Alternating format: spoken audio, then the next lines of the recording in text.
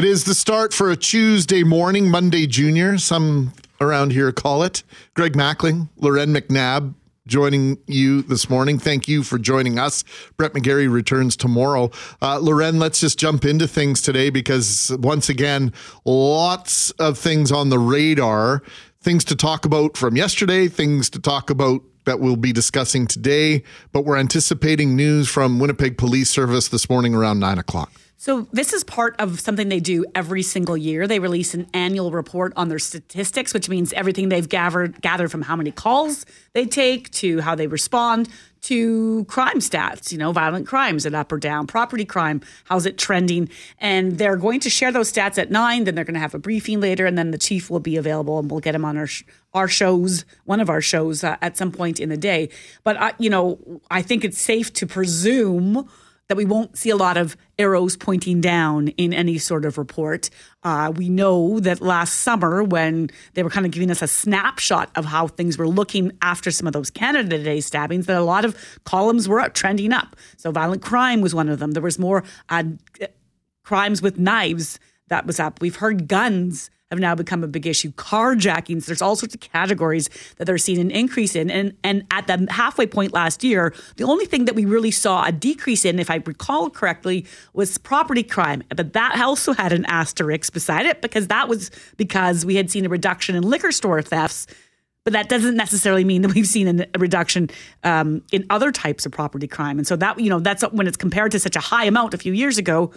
That's why it might look like it trends down. So we'll have those numbers at 9. But I do want to ask people what they're thinking and feeling out there, because sometimes it feels like we focus on crime and it's all this bad stuff.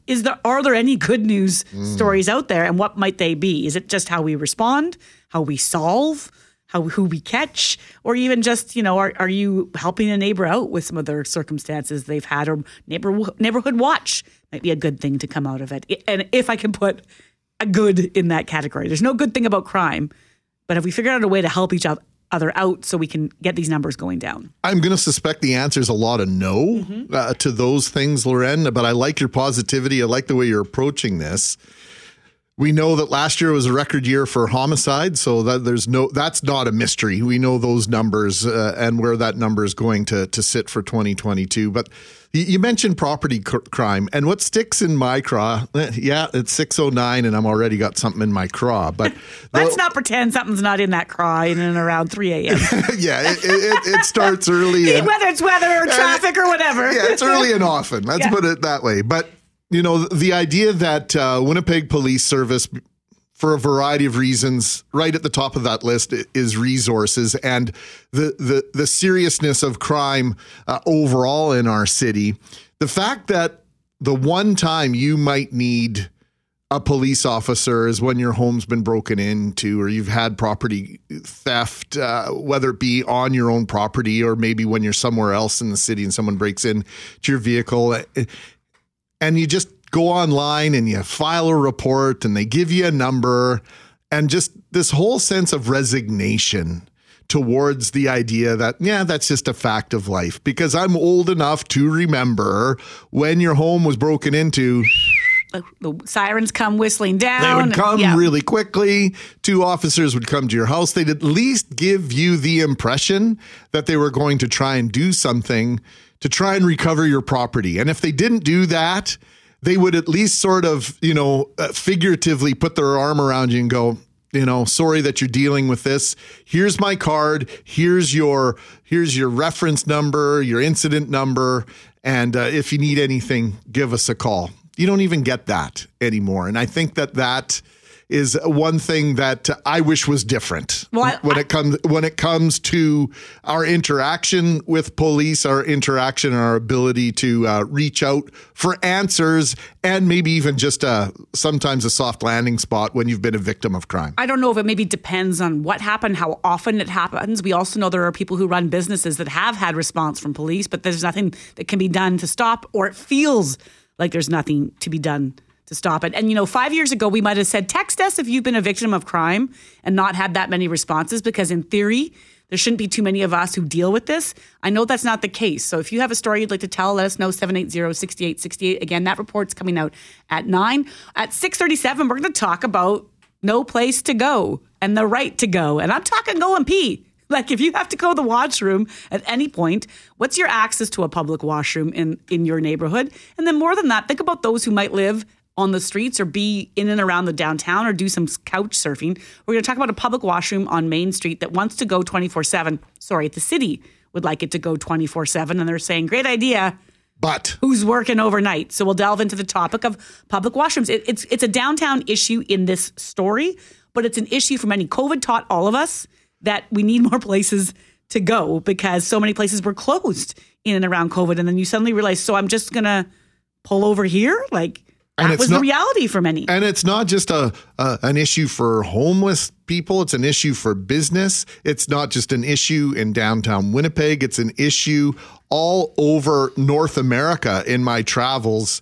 And if you travel at all and you go to any fast food restaurants, if you go to convenience stores attached to gas stations, it's very seldom now that you can go into a washroom in any of those establishments without either getting a code from someone at the front counter or a key. Or having to buy a coffee. Or having to buy something or getting buzzed in to a washroom. It's a huge concern. It's a huge issue for business owners and just overall accessing when you've got to go. The idea of not buying something is sort of off the table. If you want to use that washroom within a restaurant or convenience store, gas station center, the idea of using it without purchasing something is sort of off the table.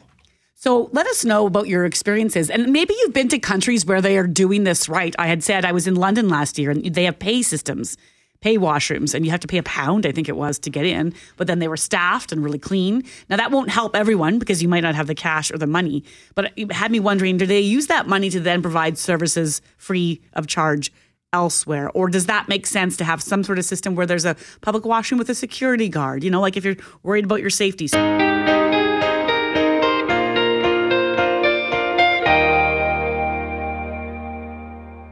You had a tick yesterday, McNabb. Yes. And I spent maybe I watched my kids' track and field competition, but I was like walking from a cement parking lot to a cement stadium. And then we spent maybe 4.5 seconds outside quickly watering one of the plants because it started to rain as I was out there and pulled the tick off me. Like, where did that come from? The dog, I guess, but where did he get it? They're really, really bad. So just be mindful of the ticks out there. It's Mackling and McNabb. McGarry is off today. He'll be back tomorrow. Cam Poitras, Sarah McCarthy, Jeff Forche are here. And we're talking throughout the day. We're talking about stay interviews, the idea of businesses getting out ahead of people leaving, because that's a huge problem. Not only hiring, but retaining quality talent in a variety of businesses. Maybe all businesses right now is a challenge. And so this is one of the tactics that businesses are using. I think they probably should have been doing this a long time ago, but that's a side conversation. We want to talk about job interviews. One of my boys had their very first job interview yesterday. Sounded like it went fairly well. We'll see how things went. But we had some mock interviews on our way to the appointment yesterday and to the interview. And some of the questions, he sort of looked at me, why are you asking me that? Well, let's talk about some of the job interviews you've had, maybe the worst questions you've been asked, your worst answers, or maybe your best answers. Sarah McCarthy, let's start with you. For sure. So this one was for like a contract job. It was a safety role in the pulp industry. I'm not going to say the name of the company or where or anything. I did have to get drug tested because it was for safety, of course. But I was just surprised with how quick the actual interview was. They basically asked me, are you a safe person? Do you take risks? And I said, yeah, I'm safe. Like, in what way? What do you mean? I'm not a risk taker, I guess. And then they're like, perfect. See you next week. As long as your drug test is good, you're good. So, but I went back the next summer. It was a good job overall. I was just shocked at how fast that went. Steel toes every single day? Yep. Yeah, there you go. Steel toes. What about you? What about you, Forts? My fastest interview, I think, was like 5 minutes, if that. It was like, what is that, about a year ago, and it was over FaceTime, and they're like, the questions were basically exactly the same. Like, so casual. Yeah, like, how are you available? Like, what are your times? Are you safe? And are you okay with the background check? I got a background check. Yeah, and just they're like, you want the job? And I was like, sure. So I was in and out like 5 minutes, and I got the job. Yay. Do you think that sometimes that's because, you go into an interview stressed, like what are they going to ask? And you've prepped all these possibilities and you don't want to get caught out. And then sometimes I think they're just going off a gut. I like your face, you know, like, Yeah. I feel like I know you. Or I feel like I know you look like a hard worker. And I dressed up for this and everything. Like, it was over the camera, and like, so I'm all dressed up. And it happened for like 5 minutes, and I got undressed afterwards. And I was like, well, that was pointless. What was the point of that? Yeah. Did you have pants on at least for it, Jay? Of course. Okay. What about you? Are you going to tell the one I think you are or not? Yeah. I mean, this was. I was looking for a job. It was around Christmas time, and it was actually at I'll say Future Shop. It's not around anymore, but and I walked in there. And I was looking for a job, and I'd been working as like a guy behind the scenes and moving boxes and stuff like that. And I wanted to get something a little bit more out on the floor and that sort of situation. So anyways, I applied and I got called in for an interview, and I wore, nice dress pants. I had a button-up shirt. I wore a nice jacket when I went for the interview, and I sit down with this lady, and she looks at me she looks at me like all confused. And we start conducting the interview, and then 2 seconds in, she's like, well, you really obviously don't care about this position. You didn't even show up in a suit and tie. And I was like, well, I wore like a button up. I just thought this being Future Shop, it wasn't as, this wasn't like like a dress up business. I don't want to place. be a lawyer. Yeah, exactly. And so anyway, then the interview went up for another 10 minutes, and the whole time I was like, obviously giving off body language. This is obviously over. This is not happening. Yeah, but I've since then I've made sure that I wear a tie. I don't care what kind of interview it is, because I was sort of embarrassed. But like looking back on it, I thought it was a little silly. I mean, it's Future Shop. I don't need to be wearing a suit and tie for that gig. I had an interview with that exact same company probably 15 years beforehand, and that was the exact same question I got. Really? Yes, because I wore a dress shirt with a really nice sweater and slacks. Yeah. Right? Going in, I thought I looked pretty smart. I was wearing Grammy would have said. dress shoes too. I look good, but I didn't have a suit on, and that was their expectation. What about you, McNabb? Actually, let me ask you this question, because at the restaurant where I was a manager for years at Earl's, we had this goofy question. If you were an animal, what animal would you be? And I put my own spin on it one time, and I said, what makes you tick? Loren, what makes you tick? And my boss was sitting 2 tables down. And as soon as I asked the question, I could see him put his head. Like, what are you and doing? He goes, what kind of question is that, Mackling? Because what makes you in some tick? jobs, it's hard to figure out. Like in a serving position, you're looking for a lot of things, but is that coming across in an interview? You need to see some things in action. I'll just say quickly, in university, I applied for a job only because it paid really well. It was helping French kids learn English. And of course, the interview was in French. And somehow I got the job. And then sweated every Thursday when I had to go to this school and fake my way through English lessons, because I basically I played Backstreet Boys for that class a lot and been like, let's listen to this song. Bonjour. You learn English this way. Comment ça va? Oui. One of our listeners, Oui, bien sûr. one of our listeners says, my wife has a stay interview with me once a month.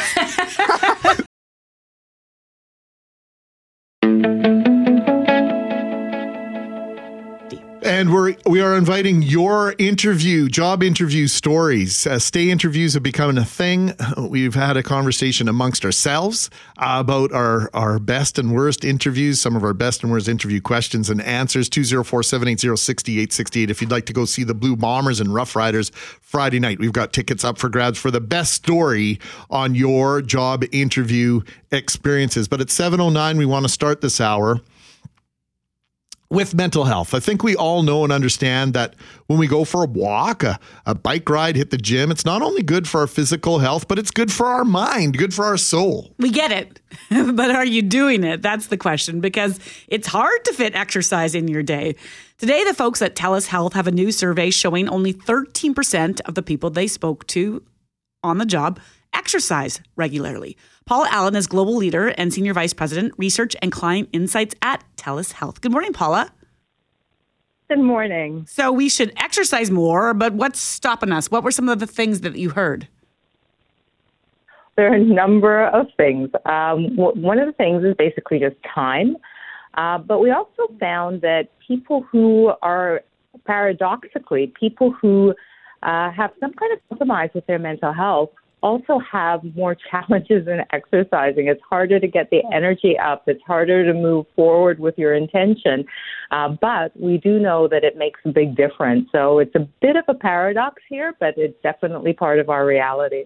So sometimes, they talk about courage, and the way to have the courage to do something is to do said something. It's sort of backwards, right? To do skydiving, to get the courage to do it, you sort of have to jump out of that plane with the parachute on your back. Is it similar with regard to exercise? And if not, what is the challenge? What is getting in the way? Well, you hit the nail right on the head. It's important for our total well-being to have movement.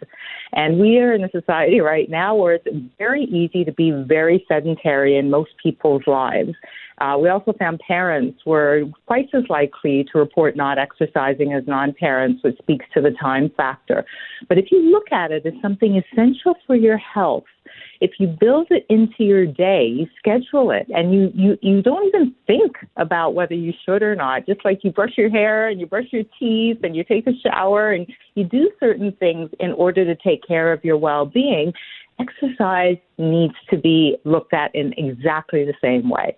So 33% of people surveyed said sleep would help. 20% said access to nutritious foods, affordable foods would make a difference in their physical health. People talked about convenient and safe places to exercise. And I think we could understand all those reasons, Paula. I'm wondering if you're an employer listening now, what's an employer supposed to do to help with this? Because for many, it might be like, I go to work, I go home, I help my kids, I go to bed, repeat. And what's an employer supposed to take away from this? Employers have a lot more influence than sometimes they give themselves credit for. When you have a culture that kind of repeats things, you're communicating on a regular basis, you're encouraging people to move forward, you have services that help them get over the blocks, it does make a difference. So we know that there are some employers who actually really put a lot of effort into helping people get that base understanding around how to support their own well-being. So through communication, through challenges and, different ways that people can get motivated to move, and volunteer work that includes a lot of physical expenditure. All of those things do make a difference. The most important thing is that you need to have something that puts it in your mind as important and just a natural way of living. And then the first step is a mechanism to do it. So a coach, a challenge, communication, all of those things that employers really do quite well are very helpful in helping people move forward with their well-being, including exercise. Paula Allen, Global Leader and SVP Research and Client Insights at TELUS Health. Paula, we always appreciate speaking with you. Thank you for your time this morning. It's always my pleasure. This ties back in also, I think, Loren, to these stay interviews, because employers know that they have to keep their employees happy and productive and a part of the program, so to speak. And so, do you have gym memberships? You have to do everything you can for your employees to be happy, productive, and working hard, and that work-life balance. Yeah, I genuinely wonder how many people have those options or a discount for a gym, or they might, again, you still need the time. Or maybe we all learned, when many people were working from home, you would do your meetings and walk. Or you would. I did that a ton of times, and how many people took an hour in the middle of their day at my desk or in the car, and that's fine. But my exercise is changed as a result. Yep.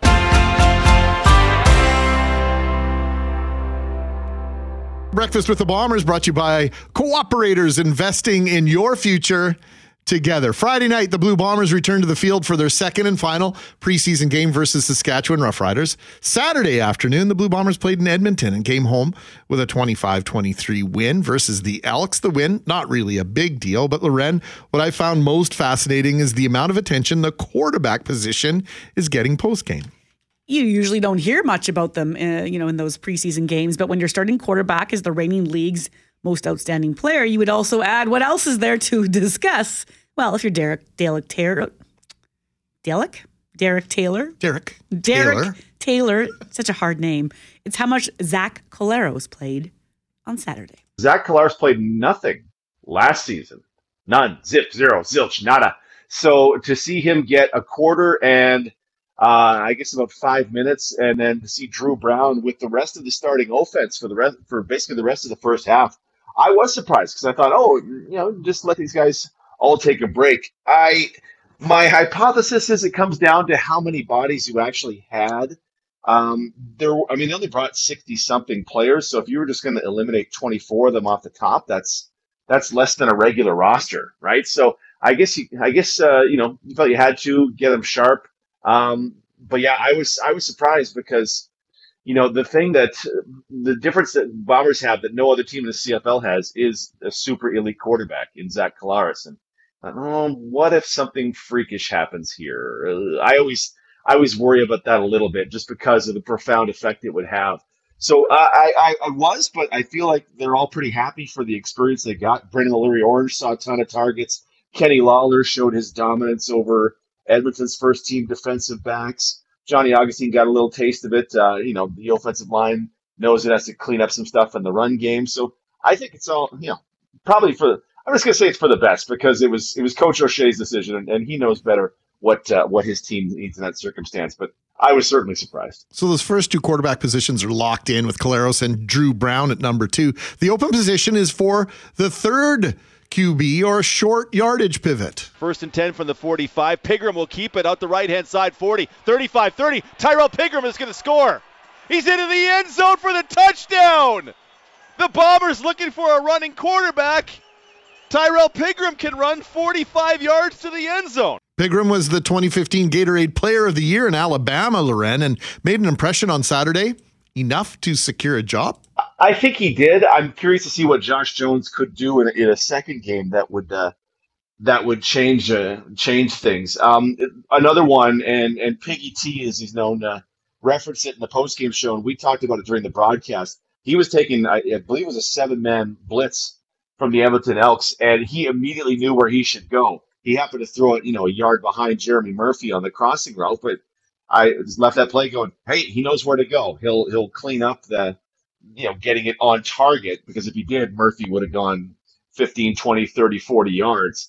But there were many plays where I went, oh, yeah, okay.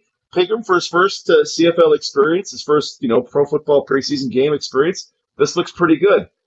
Those runs, though, I mean, what Josh Jones, the other quarterback, is going to have to do to overpower, those runs, it would have to be super impressive on Friday, because that's the element that we've been talking about. The Dakota Prue Cup element from last year, the Strevolution element from years past of, can you be a weapon in the run game and in the sneak game? And he was in both.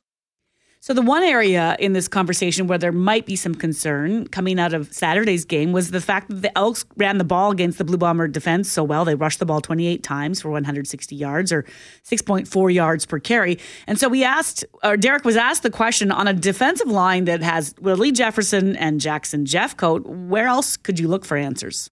Yeah, you noticed Caleb Thomas, right? He blocked the game-winning field goal, and he had a sack as well, and he got praise from Willie Jefferson after the game. That's a real nice pickup, because a lot of guys just kind of, we finished the game and thought, did I see DeJuan Cooper really, apart from, just lining up? Did I see much from Ricky Walker? Things like that. Thomas made an impact, so that was good to see. And to the point Doug Brown made on the broadcast, and since then, there just need to be more bodies. There just need to be more bodies to rotate in at defensive end and to make an impact at defensive tackle. Granted, that game there was no Jake Thomas and there was no Cameron Lawson, two guys who will be on the roster, I would presume, every game they're healthy this year as Canadian defensive tackles. But yeah, there need to be more American, just rotational defensive end, defensive tackle bodies. So who's going to go? Thomas did his effort. Who's going to go and try to claim one of those? Aaron Sterling, Joe Beckett, Keenan Agnew. Who's going to show up? Really show up and show out on Friday, when Saskatchewan probably brings its second and third teamers in. If you want to attend the game on Friday night, we've got tickets up for grab. We're looking for your stories about interviews, Loren, and Tony has one about heading up north. was up north looking for a teaching job, got an interview in a fly-in community. There were 6 of us on the plane. Pilot said he was leaving at 3:30 with or without us. The first 2 had interviews. The third one was in there for 3 hours. 3 of us did not get interviews, as we're not going to be left behind by the plane, because it was a 12-hour drive to come down for that fly-in interview. And there, if it was a fly-in community, I don't think there's a drive, unless it was a winter road situation. That's a long way to go to not have an interview. And before we close out this segment, I do want to send out condolences and thoughts to the family and friends of Cameron Caldwell, better known on these airwaves as the Koobie Kid, a regular contributor as a fan on the Mike O'Shea show, on the coaches program, on all our call-in shows with regard to sports. And even if you weren't taking calls, Loren, Koobie would find a way to track you down and to let you know when you missed a stat, let you know when you'd fallen down on a conversation and taken it maybe in a direction he didn't agree, but there was nothing, and I can tell you this personally, the very first ever Sunday morning hockey show that we did back in 2011, Koobie called the newsroom right after and just to say how much he appreciated and loved the show and the first edition of the show. And there was no better feeling. All the bosses here could have said that. Coming from a loyal fan, loyal listener, nothing meant more than his endorsement. You want the listener and this, or the person in your life who can give both sides. You're good, you're bad, you're doing great, you're struggling. Here's the truth, here's some facts, because not every day is going to be perfect. So yes, condolences to his family. I know that's a loss, obviously, for them, but for all of us here at CJOB. 37 Grey Cups attended. The Koobie Kid, you'll be missed and dearly remembered in these parts.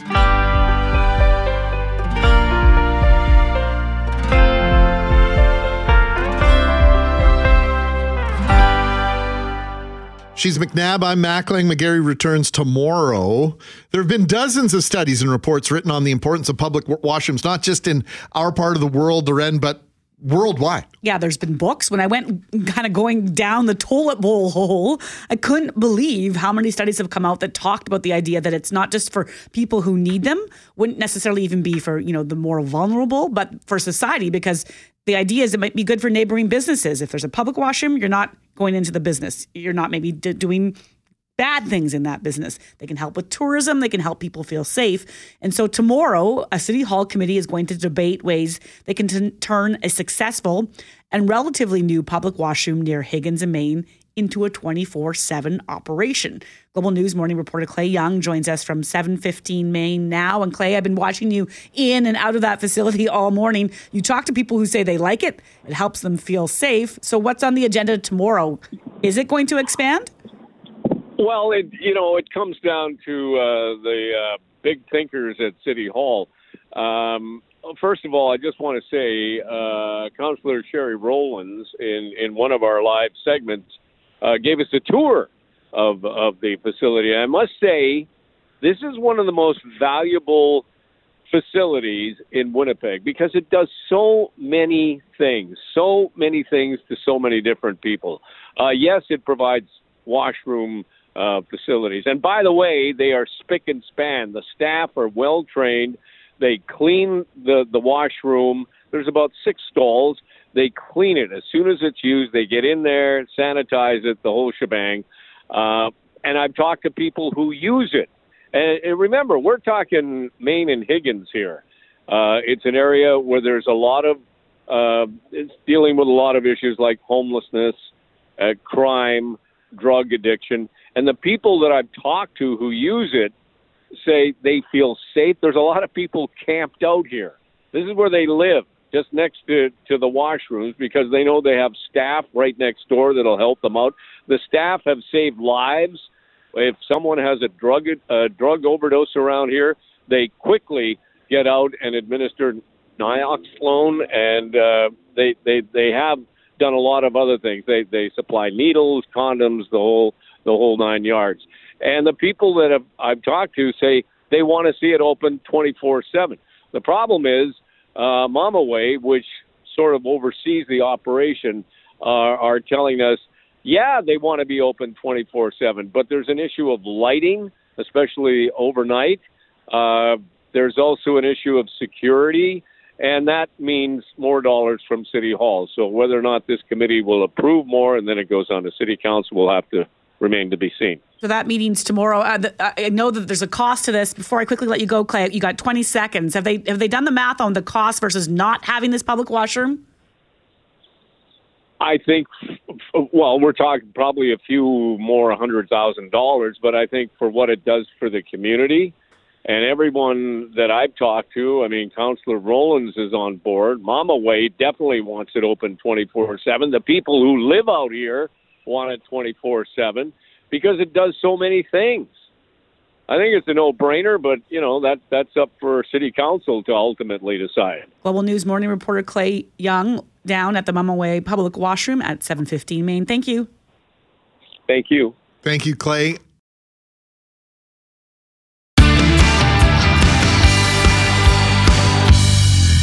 204-780-6868 if you want to go and see the Blue Bombers and the Saskatchewan Roughriders on Friday night. You just have to tell us your best story about a job interview, gone well, gone awry, or maybe a combination of both things, because on Friday evening, thousands will converge on the University of Manitoba to attend the Blue Bombers' second of two preseason games at IG Field in Lorraine. Dovetailing this into our conversation in this segment because we want to introduce our listeners to a brand new micro certificate course at the U of M. So our guest heads up the Des Hôtels Faculty of Music's program, vocal program, which is well known for its collaborative and holistic approach to training singers. He has seen many of his students go on to significant careers as performers and teachers, and also looks after the operatic ensembles at the university and helps to coordinate the faculty's contemporary opera lab. We say good morning to Professor Mel Braun. Hey, thanks for having me here. Thanks for taking the time. And I really do want to get into this micro certificate in songmaking, but just before we came on air, we were talking about the reputation of the music program overall at U of M, and you shared something that you thought, well, I was like blown away only because I'm proud. Yeah. So tell us a bit more about what people are now learning and knowing and understanding about the music and vocal program at the U of M. Yeah, it has really grown in the last 20 years. And really, in terms of undergraduates, we have a lot of undergraduates, but we also have a graduate program. And because of the significance of our teaching faculty, we have people like Tracy Dahl as on our faculty. It's one of the recognized programs in the country now, and probably one of the strongest undergraduate programs across the board. And people might be going to music to do all sorts of things, but walk me through, because I think if you're uninitiated, you think, well, what does the bachelor music degree get you? What's it a stepping stone towards for some? It's a stepping stone for a lot of things. Obviously, a lot of music teachers. We train a lot of music teachers in the high school and elementary system. A lot of performers. So whenever you go to a Sia Messiah or some classical choral concert here, those are our students that have graduated and are doing that work professionally. A lot of them get into other work, arts administration. Probably some of them are, have gotten into the recording industry. Some are actually saying, look, I have all these skills meeting people. I'm going to be a lawyer. I'm going to be a doctor. So the music degree is a way of preparing you for any number of professional careers. There are so many Manitobans with world-leading musical credentials. Totally. Our history in music is, in my opinion, at least per capita, second to none in our country. And we may be the music capital of the nation, and that's up for debate, I suppose. But I'll probably die on that hill. Nope, I agree. There's a statistic that I like. An old dean of ours shared that Manitoba has about 2% of Canada's population, and we have 12% of its artists. Wow. Think about that. See? I've never heard that statistic before. All these reasons to be impressed this morning. So then it makes sense. Yep. Now, as you get back to the start of the conversation, that we would have the reputation, because the music world will understand that. So if you're a person within music, you get, well, I might want to go to Winnipeg. So you have this micro-credential or micro-certificate in song making. First, just song making. Do you mean writing? Do you mean the lyrics? Do you mean everything? It's a suite of courses. I mean, for years, the last 50 years, our program has featured two streams, classical and in the last 20 years or so, jazz. So we got those two things. But this community, we're a hotbed of pop music, rock and roll, rap, hip-hop, all of that. And so we wanted to be able to reach out to that community. And so we put together a suite of courses, which includes all of those things. So songwriting, so there'd be mentorship in songwriting. There'll be mentorship in how to record, how to produce your stuff, and also mentorship in the business end of the music industry. The music industry is obviously changed dramatically over the last decade or so with technology. You know, you mentioned a micro certificate. Well, all the technology is micro now, because you can set up a recording studio just about anywhere, and people do. Yeah. And the results are spectacular. Absolutely. So has that made music more accessible to more people? And are more people seeing it as a potential avenue for either a career or a business? No, it's completely changed. And you know how these days you can record in your closet, right? And with all the right software, you can make it sound like $1 million. So we thought that in getting together with Manitoba Music, who are our collaborators on this, we would be able to help mentor some of these young folks, because they're getting it all online and just doing trial and error and pushing buttons and doing this and that.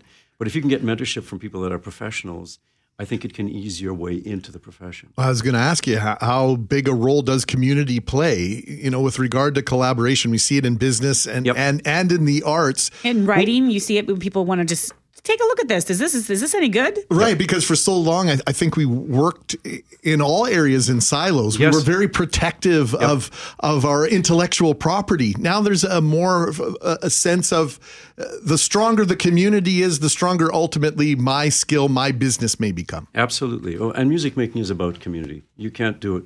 I mean, I guess you could be a cappella for a while, but no, it's not going to go that far. So yes, collaboration and creating opportunities.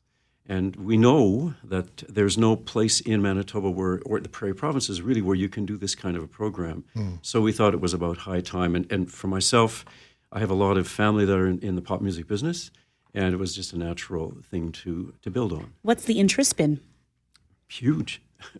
We were approved by Senate on the 17th of May, got the word out the next week, got it online, and there have just been hundreds and hundreds of responses and expressions of interest. So now we're working out the registration process, which is coming along. And we're looking for we were hoping for an opening class of 18. We may have more. You know. Well, that's tremendous news, because when you offer something new, you obviously want it to be popular. You want it to be sustainable, because accountability is a big thing in education now.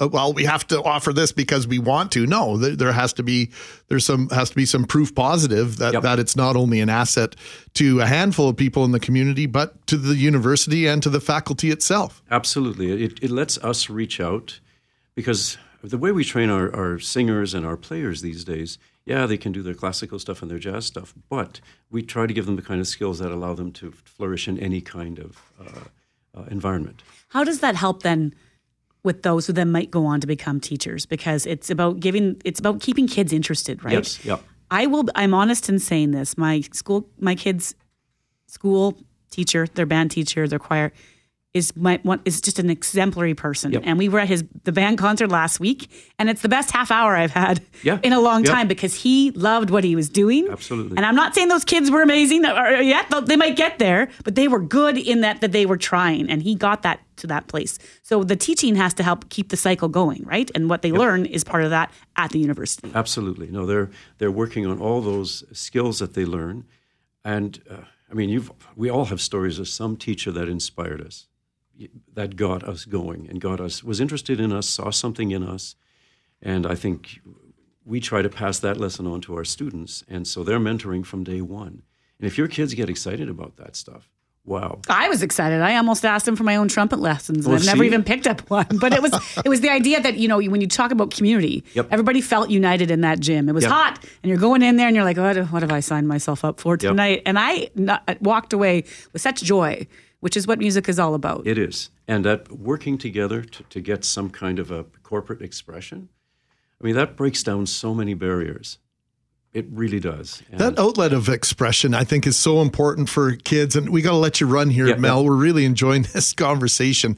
That teaching our kids, giving them the exposure to music, the opportunity, Have you got advice for parents who are maybe they've got someone in their life, maybe it's a grandchild, a child, or a sibling that seems to have some talent, but maybe is a little bit reluctant. Maybe they're shy to share their talent. Have you got some advice on how to maybe nudge them in the right direction? So often it does start in the school situation, in your choir or your band. But if you see somebody that's got this kind of potential, reach out to, there's wonderful places like the prep division at the University of Manitoba, which teaches a lot of kids, community music school at CMU. There's the Manitoba Conservatory downtown. There's all kinds of groups. Look in your registered music teacher's guide. There's going to be somebody there that connects with your kid. And even if you don't want to perform, these days, there's so many opportunities with regard to editing and producing and that sort of thing. So maybe that's the outlet. If you don't want to perform, but you've got that ear, you've got that talent, go behind the scenes. That's the way to go? Go behind the scenes. Love it. Yeah, terrific. Mel Braun, thank you for this. We appreciate you very much. Head of the Desautels? The voice faculty of the Desautels, Very good. I was more worried about getting the Desautels. Correct. Don't look at me. There's a whole story there. When Brett's gone, I guess I'm the resident French person. I don't know how that happened. You're the default en français. Keep me out of it. Love it. Mel, come back and see us again sometime. Happy to do it. We'd love to do guys. that. We have 3 text messages here. I think we have time to read them all. We want to send somebody to this Blue Bomber game on Friday night, thanks to your conversations, your text message, your stories about job interviews. What does William have to say, Lauren? Our small accounting office with 5 staff was interviewing for another staff accountant. It was the owner, myself, and an HR provider doing the interviews. We had 2 excellent candidates and were on our way to have lunch and discuss. As we were walking and talking about who would be best, the HR person stopped, looked at my boss, and said, "Why don't you just hire them both?" He looked at me, I gave him the why not shrug, and that was it. We hired 2 people instead of 1. 18 years later, and the office is now 25 staff strong. That's a neat response. I mean, it comes down to dollars often. You might not have the dollars for that extra position, but if you can do it, do it. Andrew says, when I got my job with the government in 1996, the person interviewing me halfway through says, "I remember you. You played Santa Claus at our office Christmas party, and I ended up sitting on your knee." I said to myself, don't screw this up. 27 years later, still going strong in healthcare. So when you make that connection, you know you're sort of in, right? And so now it's up to you to close the deal, so to speak. And it sounds like Andrew did. Well done, Andrew. Our winner, though, is Yvonne. Yvonne said I had applied for a job interview for a company that I was working for. It was just a different position. I booked time off a scheduled meeting that I had and went for the interview. I checked in with the receptionist, waited to be called in. Waited half an hour, nothing happened. So I thought, if I go to the bathroom, I'm going to miss my turn. But I decided to chance it anyway. Went to the bathroom, and there was a person in the stall next to me. As the person got out, she had a piece of toilet paper stuck inside her pants that followed her all the way down the hall. I was too scared to say anything to her. I went back, sat, waited another half an hour, still wasn't called in. I finally said to the receptionist, "I better go back to work. I'm late for a meeting." As I was walking out the door, I can see that the person who was supposed to interview me was just sitting in her office talking to a friend about what she had bought shopping. Needless to say, I had to rebook an interview. I thought this was all a big joke. I didn't want the job after that. Yvonne, you covered a bunch of bases there. The washrooms that we've been talking about this morning, the jobs, the awkwardness, and also, you know what? You don't value me and my time. Mm-hmm. I clearly don't want to work for that organization. I mentioned earlier this morning, one of my boys had their very first ever job interview yesterday. And I said, remember this, you are also interviewing them. You have to, if you're worthy of the position that you're interviewing for, you have to make sure that they're worthy of you and that they're going to treat you properly, that they're going to respect you, and that they're going to do the things that they promise. And so you have to ask them questions about what their plan is around this and that. I have no idea if he did that or not, but that's a critical part for me, has always been a critical part of the process, is do I fit with you and do you fit with me? And the scenario particularly, if you have a family, if you have hours you need to maintain for your off life or off work stuff. And as a youth, as your sons, they're still kids. Yes, they need to be responsible and work, but they're going to want to have the odd day off. It's summertime, and that would be my question. It's a hard one to ask. Yep. I would like this job.